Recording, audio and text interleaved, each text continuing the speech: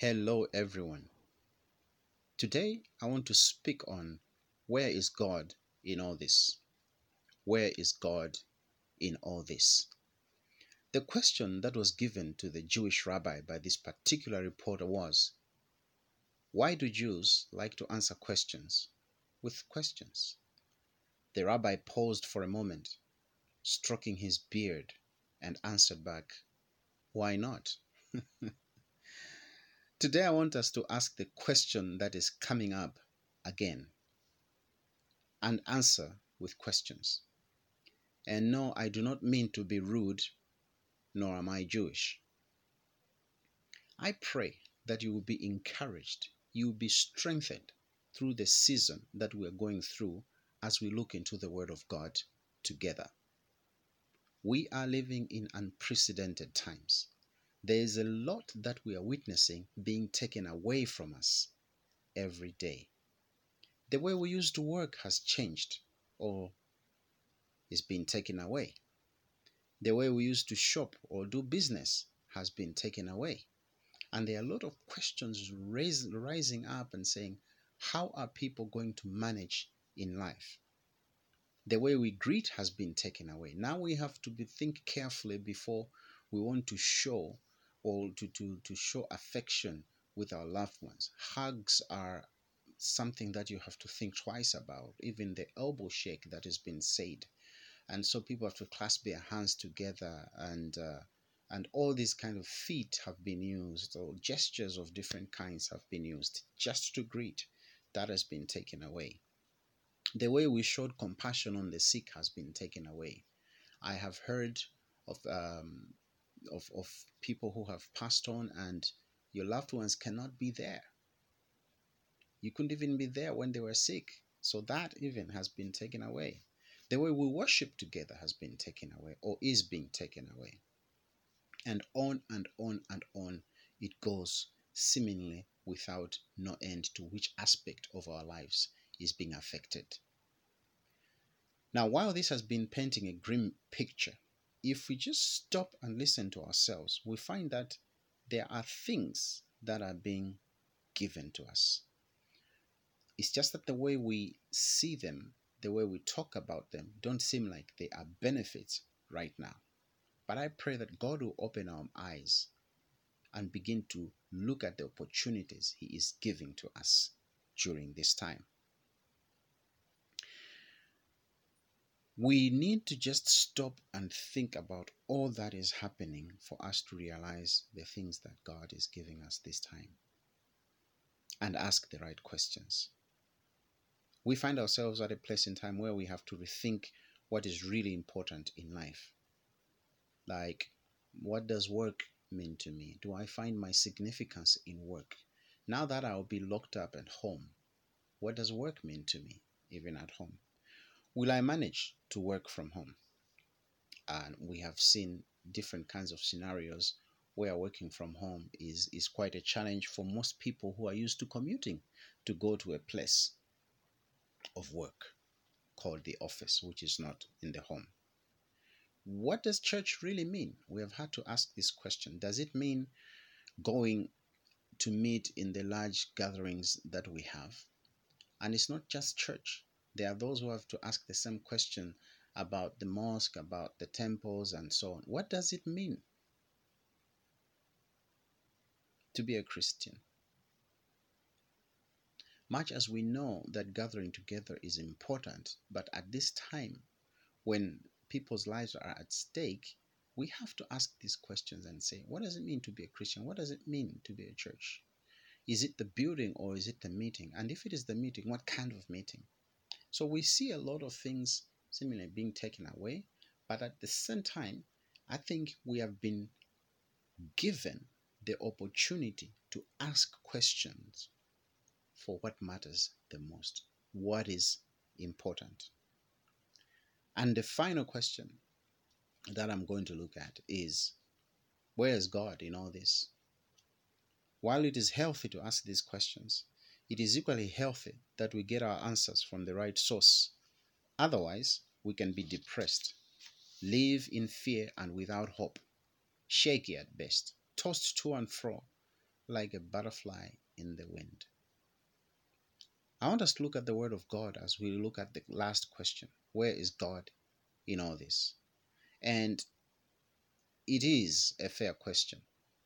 A question that people have asked almost every time we experience difficult circumstances that shake us to the core of who we really are. I recall clearly after the events of 9/11 in New York and other places back in 2001, the question did come up. Where is God in all this? Why didn't He protect us? Why did He leave us? Various wars that have been fought in my lifetime have also invited this question. The tsunami of 2004 that took over 3,000 lives in just 2 days also invited this question. And now, with this global pandemic ravaging the planet, the question has come again.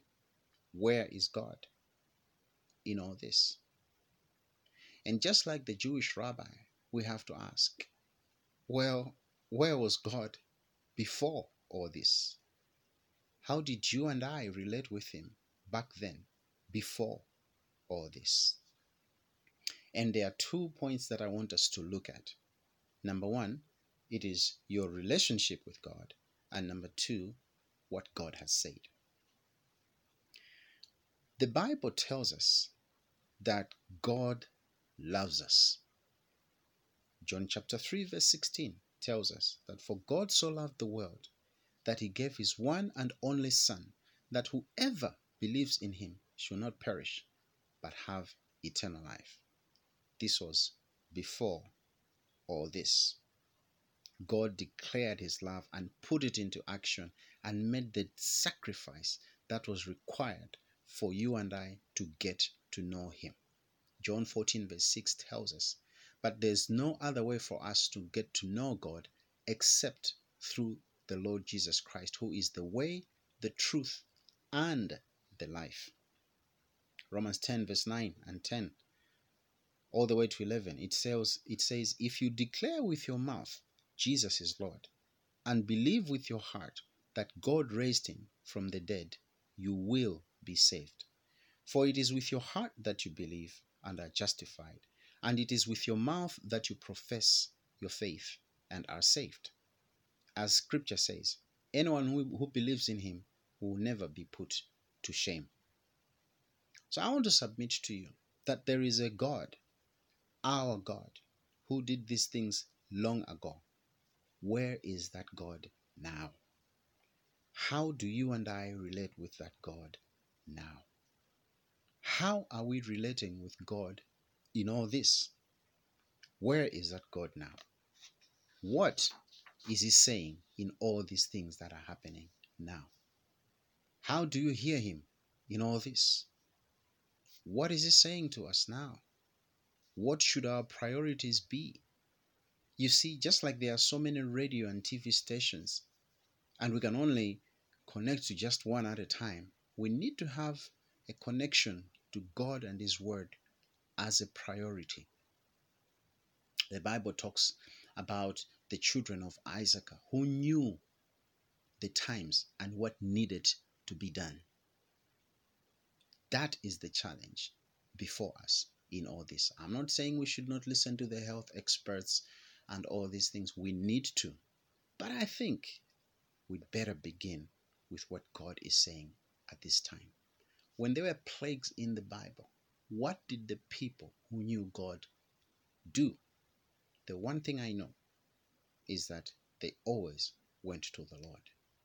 Moses always went to the Lord as the plagues were happening in Egypt. David, even though the plague was of his own making, he went back to God to get it sorted. Abimelech, when he saw there was a plague, he got in touch with God to get it sorted. And I think that is where we all need to begin, on a personal level as well as at a group level. The second point is the promises of God in His Word. Turn with me to the book of Ephesians. The book of Ephesians in chapter 1 and verse 7 tells us this.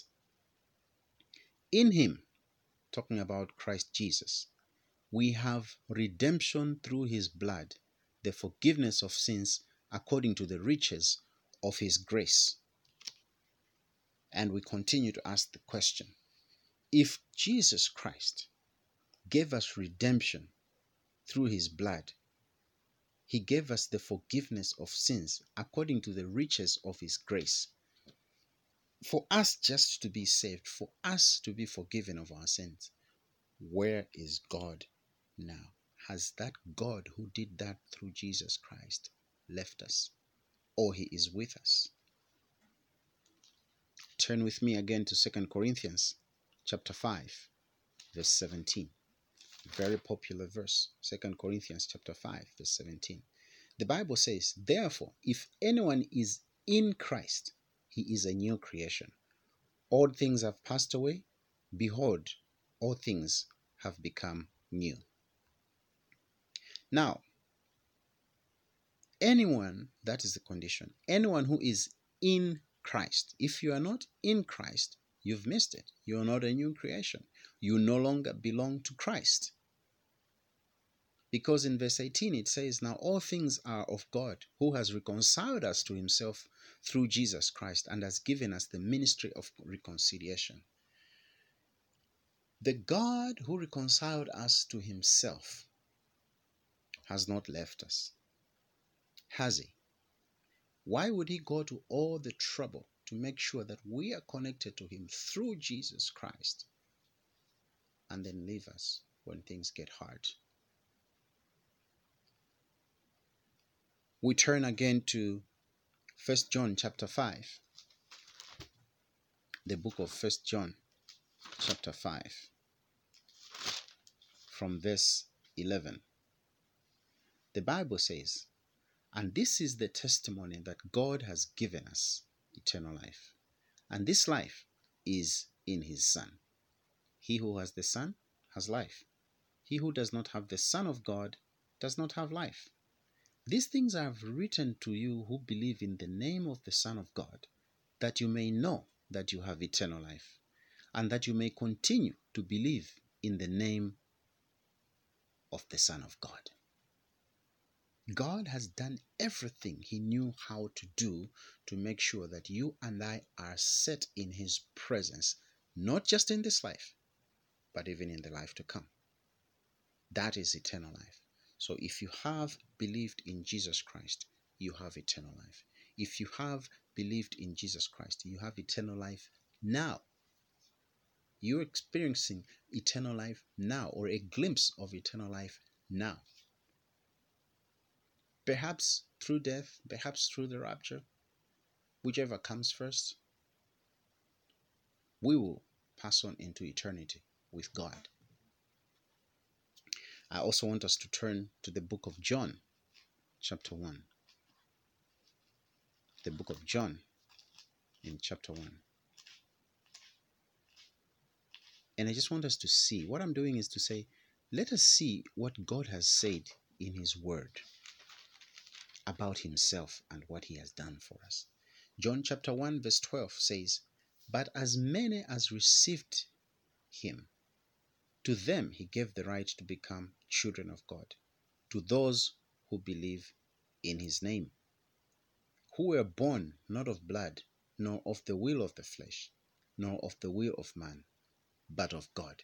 God decided that everyone who believes in Christ Jesus will be given the power, will be given the right to become a child of God. So God is committed to you and I as a father to his children.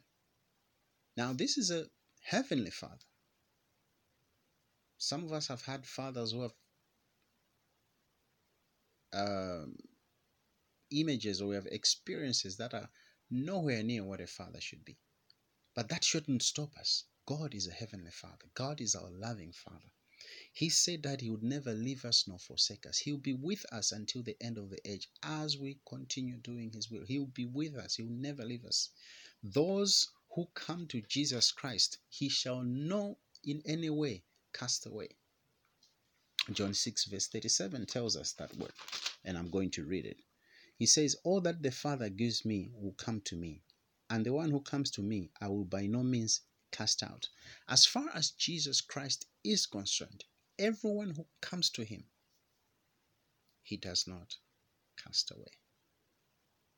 It is not God who moves. It is you and I who moves. Draw near to God, and he will draw near to you. That's the promise of Scripture in the book of James. So where is God in all this? I want to take you to the book of Matthew, chapter 1. The book of Matthew, chapter 1. And we're going to look at the promise that was given by God for everyone who believes in him. The angel Gabriel is talking to Mary. In chapter 1 of the book of Matthew, verse 21, he is telling her that God will bring forth a son. Rather, he's talking to Joseph. My apologies. God is talking to Joseph, and he's talking to him about Mary, whom he wanted to marry. He was going to marry. And he says, you take her. And says, because she will bring forth a son, and you shall call his name Jesus, for he will save his people from their sins. So all this was done that it might be fulfilled, which was spoken by the Lord through the prophet, saying, behold, the virgin will be with child, and bear a son, and he shall call his name Emmanuel, which is translated God with us. God continues here what he started in the Garden of Eden, wanting to be with his people. And this is something that will continue in heaven when you look at Revelation chapter 21 and 22. It's the dwelling place of God with his people. God is the kind of God who, when we look at John chapter 3, that when the children of Israel were beaten by the snakes, what God did was he made the rod with a bronze snake on there, that everyone who looked upon that was saved. And Jesus explains, he says, just like that snake was put there on that rod, on that tree, for everyone to look upon them to be saved, he says, I will also be raised upon the tree, that everyone who makes a decision to look at Jesus Christ as the source of their salvation, as the way out, will be saved. God did not take away the snake. What God did was he took the effects of the disobedience and that we had before him, and he nailed all that on Jesus Christ. And because Jesus Christ overcame death, anyone who goes to Jesus Christ is saved. Our God, instead of taking away the problems, he says, I am compassionate with you. I will be with you in the problems. You look to me during the problems, I will hold you through. I'll hold your hand. I will walk with you. Now, in Romans 8, from verse 31, the Apostle Paul gives us questions that we need to think about. All these things that Jesus has done for us, that he has died for our sins, that he was buried, that he died for our sins and he was buried, and that he rose up again. What does that all mean when it comes to the times when we are going through difficult times? Romans chapter 8 from verse 31. What then shall we say in response to these things? If God is for us, and we have proved that because God is with us, he is Emmanuel, who can be against us? He who did not spare his own son but gave him up for us all, how will he not also, along with him, graciously give us all things? Who will bring any charge against those whom God has chosen? It is God who justifies. Who then is the one who condemns? No one. Christ Jesus, who died, more than that, who was raised to life, is at the right hand of God and is also interceding for us. Who shall separate us from the love of Christ? Shall trouble, or hardship, or persecution, or famine, or nakedness, or danger, or sword? As it is written, For your sake we face death all the day long. We are considered as sheep to be slaughtered. No. In all these things, we're more than conquerors through him who loved us.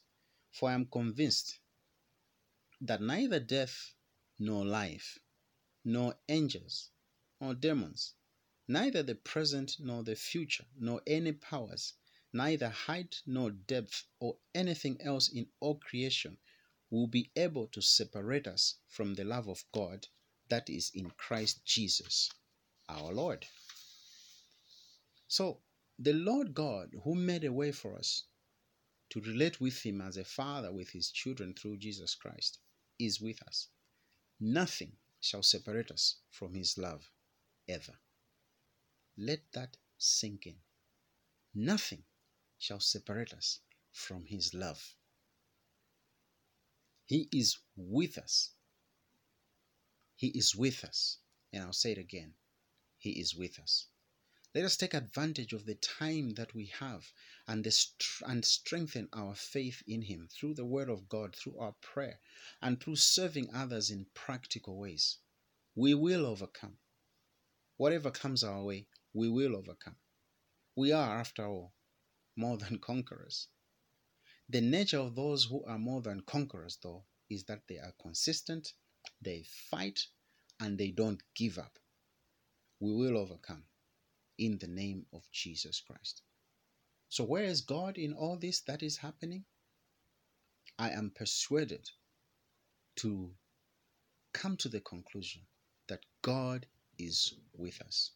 As we go through the fire, we won't be burnt because there's a fourth one that looked like the Son of God. As we walk through the waters, they will not overwhelm us.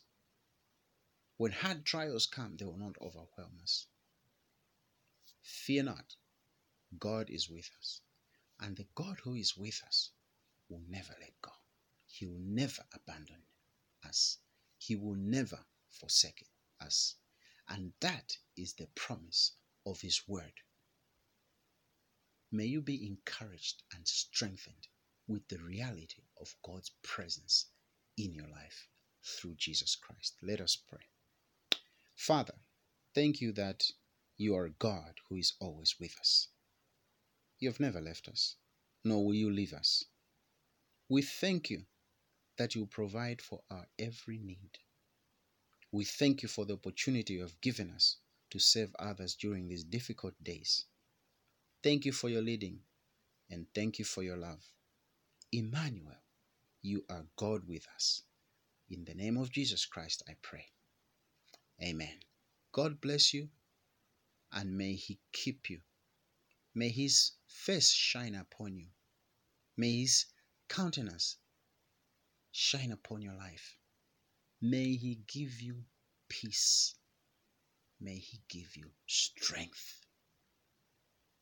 In Jesus' name, amen.